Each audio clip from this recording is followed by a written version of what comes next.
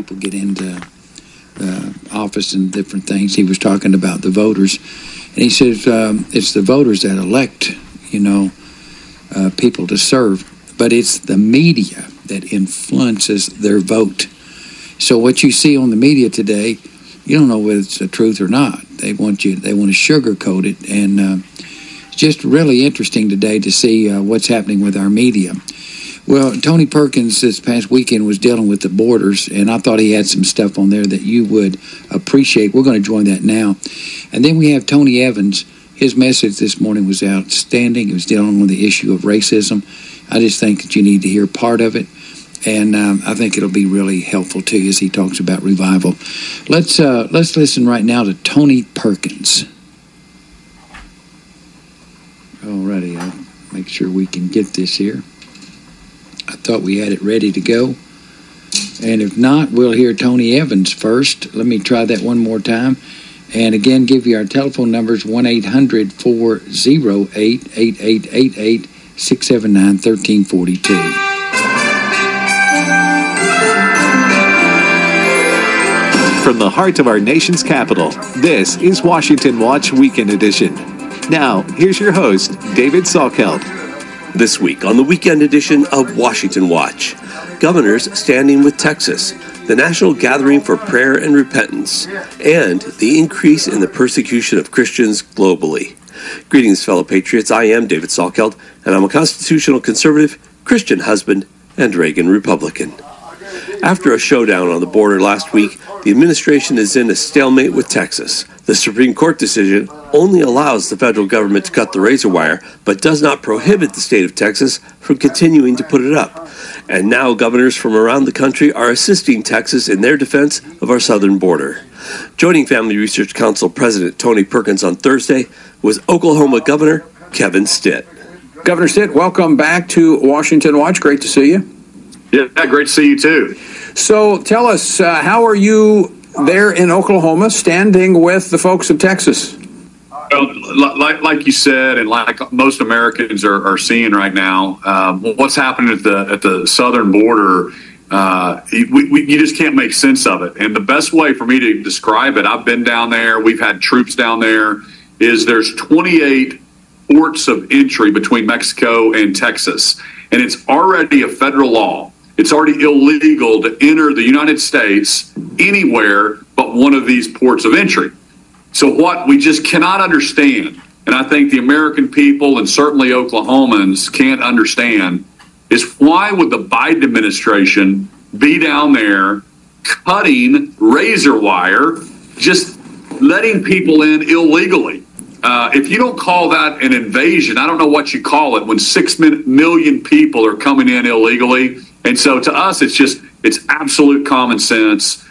We are supporting Governor Abbott. He has a right to defend his state, our country, and the Biden administration has created this problem with just poor, it just makes no sense whatsoever. The only possible explanation is he believes that he can take those 6 million people and turn them into his voters and focus on the next election instead of doing what's right for America. And I think Americans are frustrated. Or a part of that, Governor, could be creating so many problems for governors and states across the country that you have to, the resources that you're going to have to, that you're already having to invest in the drug infiltration, the gangs, the crime, all of these issues, the social services that now are having to be picked up by the states. Yeah, you're exactly right. Just in our state, fentanyl deaths have increased 500% over the last few years. Our healthcare system, you just cannot, it's just unsustainable. We're taking U.S. citizens and we're paying taxes, and now all of a sudden we're having to take care of 6 million people that are illegally entering our states and our country. It just makes no logical sense whatsoever. And so, of course, we stand with him. I think 25 other governors have supported and pledged their support to back Texas in this endeavor. And I think the Biden administration now is backed into a corner because even the Democrats are starting to wake up and say, hey, this makes no sense. The Democratic cities are being overwhelmed. Their social services and their social nets are just being overrun right now. And I hope that we'll go back to a Trump-era policy, which is basically just remain in Mexico. I'm going to talk about those blue state governors in a moment, but I want to ask you a question. So what does that support from Oklahoma look like? You're sending National Guard troops to Texas? Yeah, we did that last year. I don't have any down there yet. We're still looking at that. We're talking to Governor Abbott. My general of the National Guard is kind of putting together a plan for me. Right now, I know there's talk from the feds about federalizing the Texas National Guard to try to get them from the Governor Abbott's command to President Biden's command. We think that would be a very dangerous situation. We don't want him to do that. We think that would be ridiculous. He would basically just be letting everybody know, I'm going to take these troops and tell them to start cutting this razor wire, which would just be unbelievable.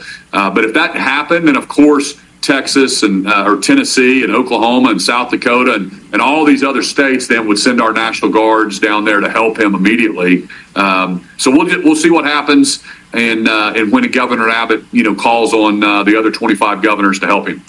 Governor, I find this very interesting because I actually had the Lieutenant Governor Dan Patrick on the program earlier this week, and he was telling me that we're talking about $2 billion a year that Texas is putting into this effort to secure the border down there. And then we have all these other red state governors like yourself willing to put forth their resources to help. Now, as we just described, there's a reason it's impacting your state.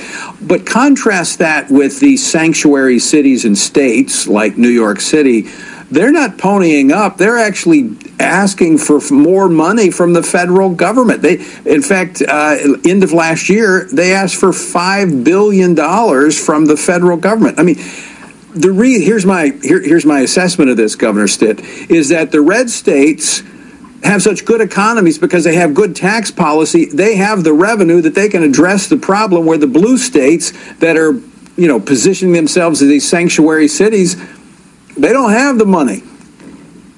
Yeah, you're exactly right. I love giving the example between Florida and New York. Florida has Florida has zero income tax. New York has a 10.9% income tax, and New York is broke, and people are moving to Florida.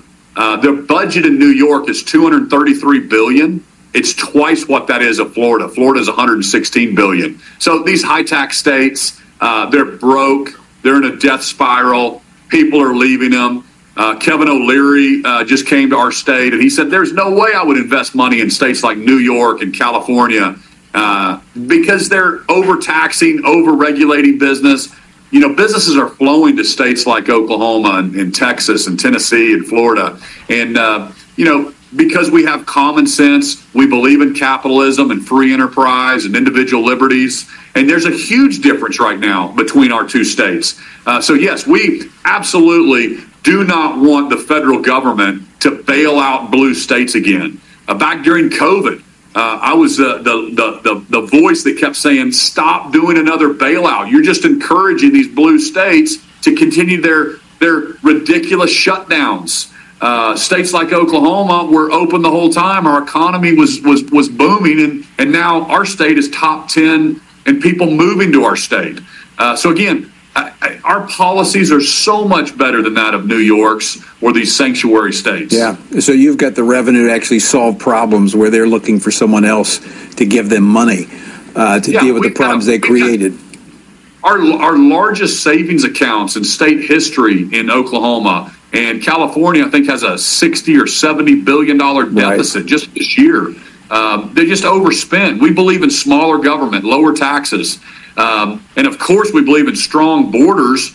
And I also like to remind the American people, this has nothing to do with immigration policy. We want to make sure we have H-1B visas. We know who's coming into our country, who's working, the engineers, the technology experts, construction workers. But you got to have a strong border.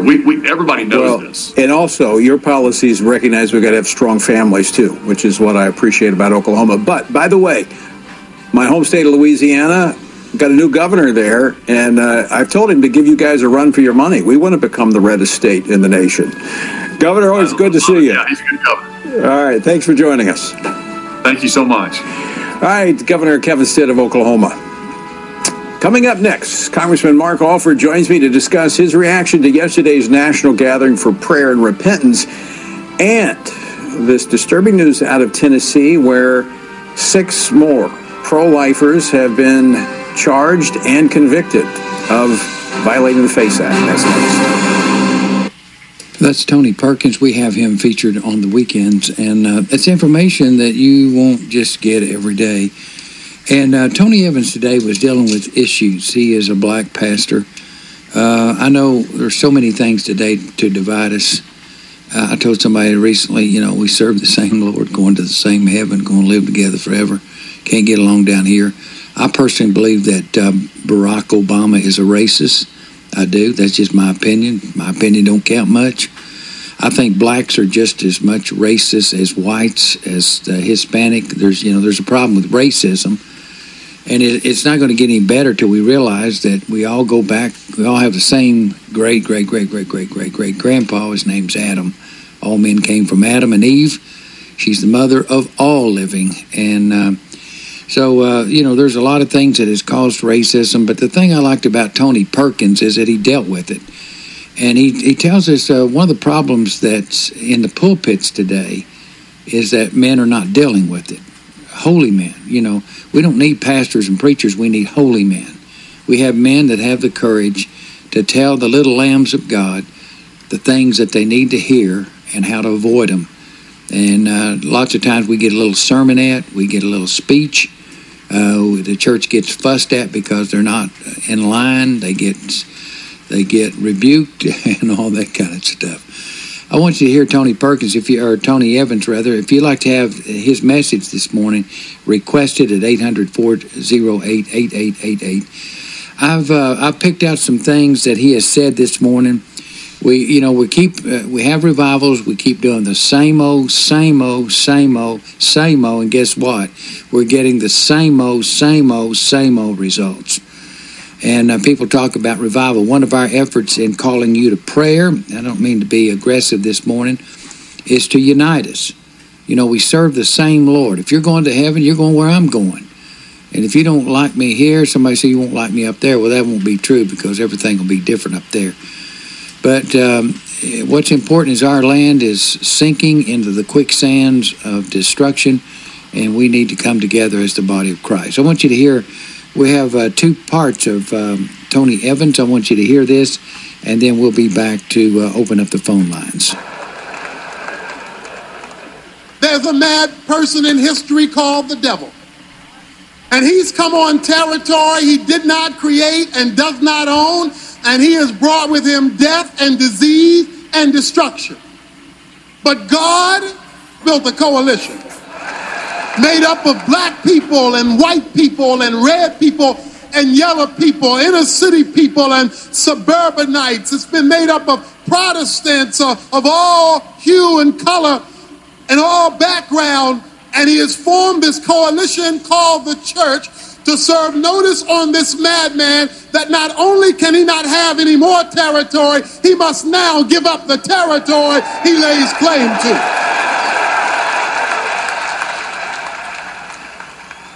If you name the name of Jesus Christ, you have access to high-tech weaponry. You've got the power of God. You've got the person of Christ. You've got the presence of the Spirit. You've got the authority of the Word.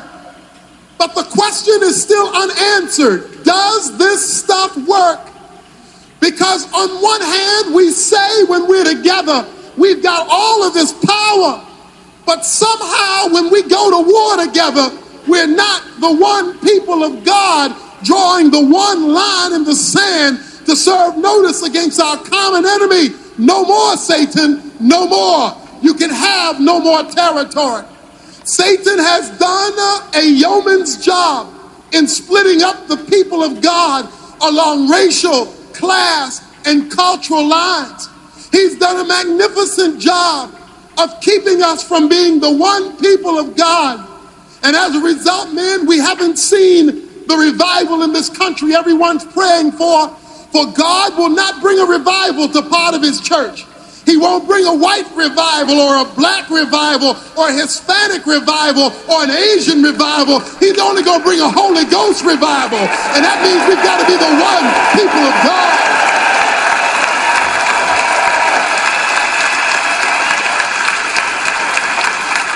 But he has split up the coalition.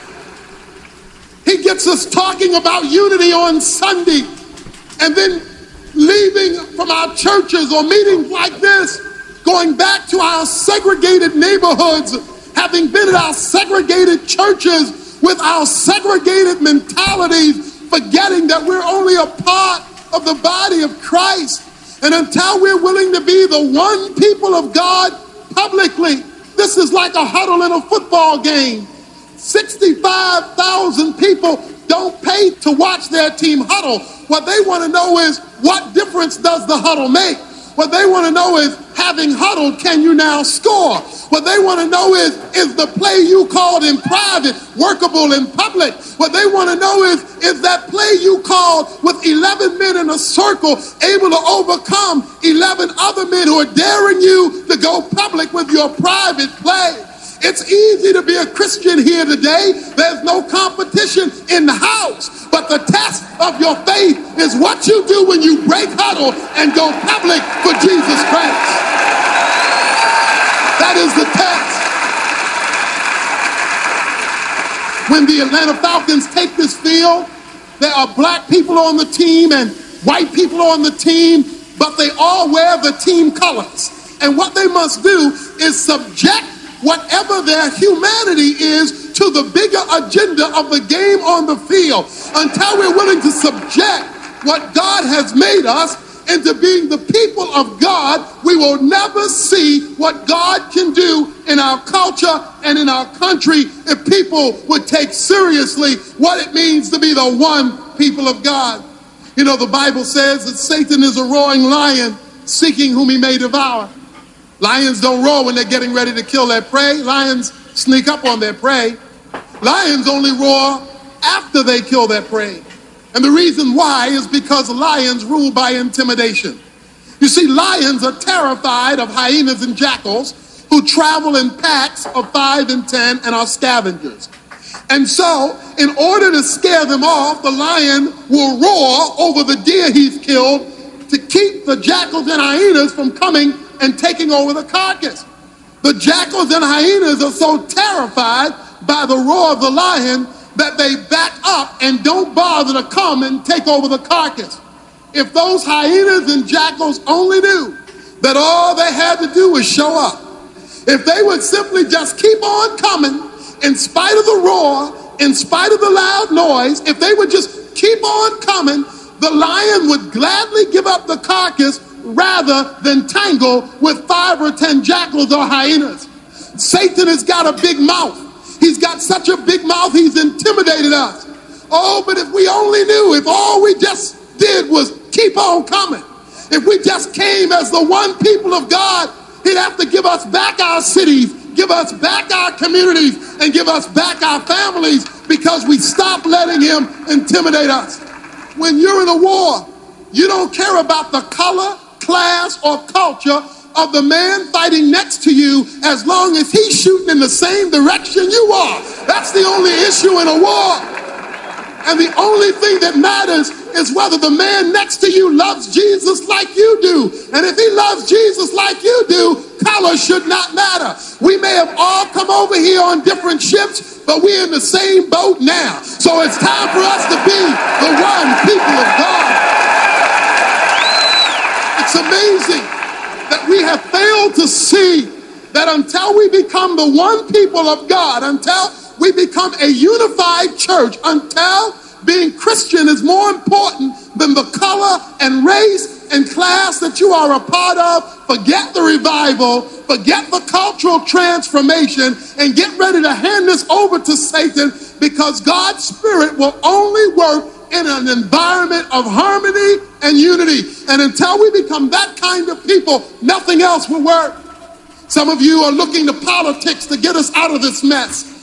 Well, I'm here to submit to you today that God doesn't ride the backs of donkeys or elephants. That God is not here to satisfy the politics of men. Alrighty, that's the first portion, and that's preaching, that's helping, that is alarming, that is uniting. And it's just so sad to see the things that we're seeing today. Now I want to continue with Tony, and if you want his album of this morning's sermon, you're welcome to it. I tell you what, it's just so encouraging to me. I like encouraging preaching. I don't like fussing and feuding, and I'm the only one, and you got to do it my way. I like it doing it God's way, and God only has one body. You can say what you want to. He only has one body, but I appreciate him dealing with this issue. Let's pick up on the second part. What would you do? What would you do if people were living in adultery in your church? You wouldn't wait 250 years to get it right. What would you do with people having poor business ethics in the church?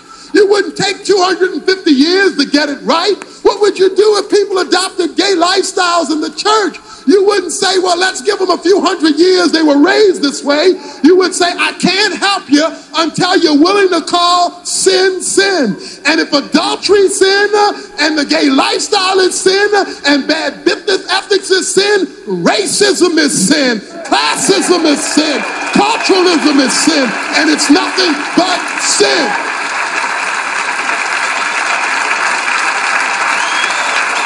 We've got to call it what it is. I and my family were living here in Atlanta. We went to a white church that I will leave unnamed. When we went to the church, the deacons let us know this is a fundamental Bible teaching, Bible preaching, inerrant, Holy Ghost believing church. I'm talking Schofield Reference Bible. This was a church that believed it from kibbutz to kibbutz, pillar to post. But the deacons told me and my wife we were not welcome here. That while we could believe in their God, we could not worship at their church.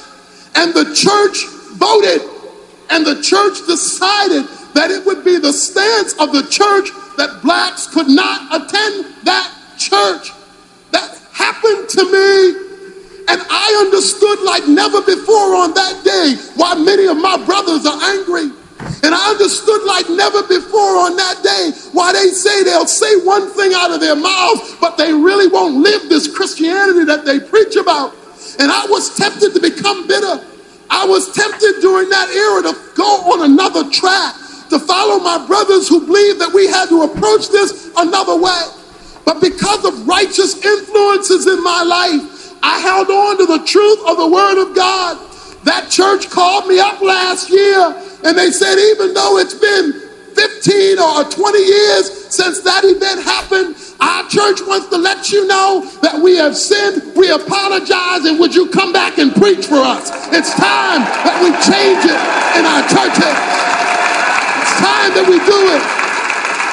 And so Peter withdrew. The rest of the Jews withdrew with him. It says in verse 13 that even Barnabas was carried away by their hypocrisy. Not my boy Barney. Anybody but Barney. Barney's the son of encouragement. He's the one who grew up in Cyprus, a Gentile island. He grew up with the other side. He lived with them. He played ball with them. He went to school with them. But that's how racism is. When you get around your own people, if they can make you feel uncomfortable enough, they can make you give up even the relationships you know are solid. And they would have gotten away with it if it wasn't for one thing. Paul showed up for some neck bones too. According to Galatians 2, Paul says, and when I saw what Cephas and the others did, verse 11, he says, I opposed them to their face because they stood condemned. Paul didn't have a workshop on race relations. He didn't have a sensitivity session. He didn't have a I'm okay, you okay discussion. He said, Peter, it's sin. It was sin. It is sin. It will ever be sin. So you are acting sinful, and you know better than that. We need some brothers and sisters in Christ today who are willing to say to their other brothers and sisters, that attitude is sin. That action is wrong, and you must repent before a holy God. That's what we need today.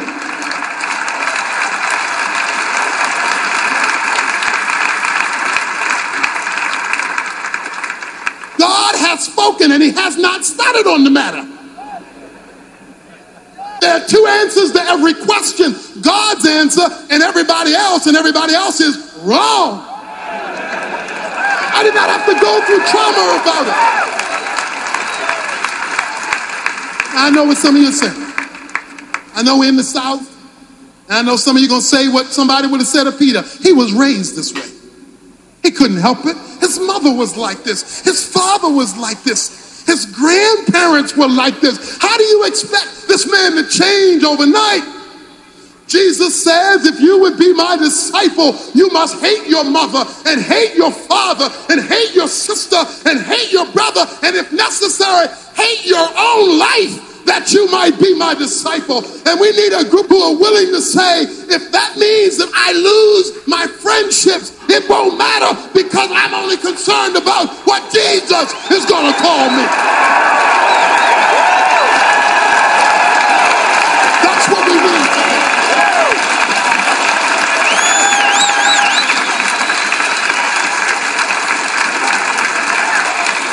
That's the kind of radical Christianity we need. Now don't misunderstand me. Don't misunderstand me. And I am not asking that you give up your culture. I am not asking white people to become black. And God is not asking black people to become white. God has created all of this variety because he likes variety and he wants it this way. Black is only beautiful if it's biblical, and white is only right if it agrees with Holy Writ. There is a standard that governs who we are, and unless that standard overrules what our families have taught us, unless that standard overrules what our community has taught us, unless the biblical standard rules, then we're going to be in this chaos and never see revival. God is not asking you to like soul music, and he's not asking me to like country and western, thank God.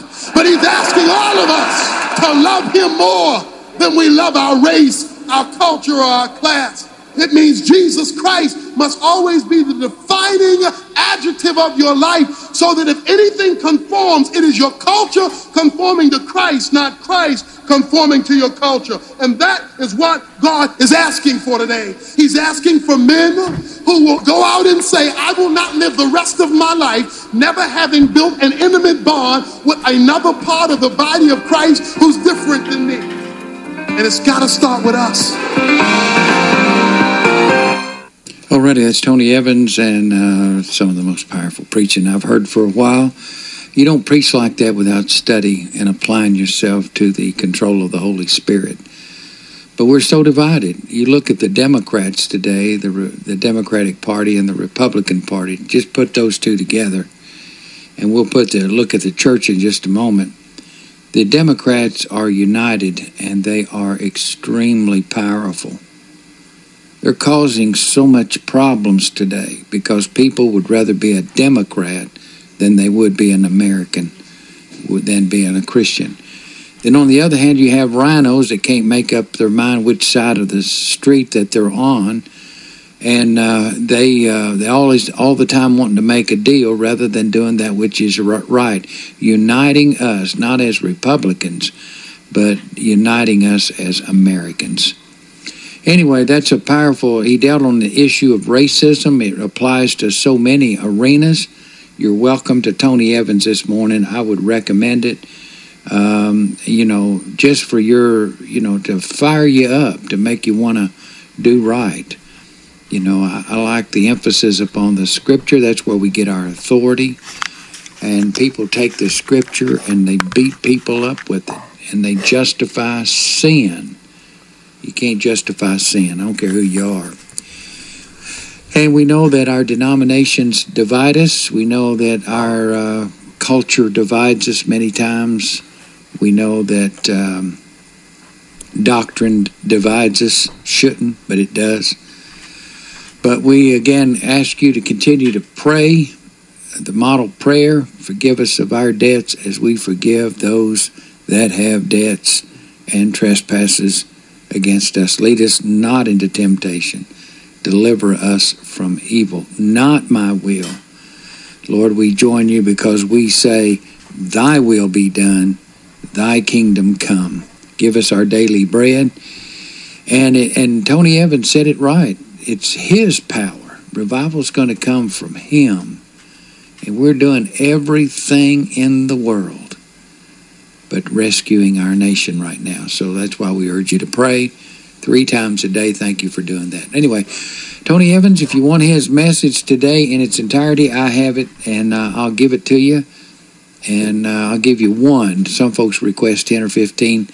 We'll give you one at 1-800-408-8888. And you duplicate it. You share it. You preach it. There ain't nothing new under the sun. And they may call you a plagiar and guilty of plagiarism. But according to Solomon, there ain't nothing new under the sun. And I'd always recognize the person that I borrowed information from, but still there's no such thing as anything new. Believe it or not. 800-408-8888.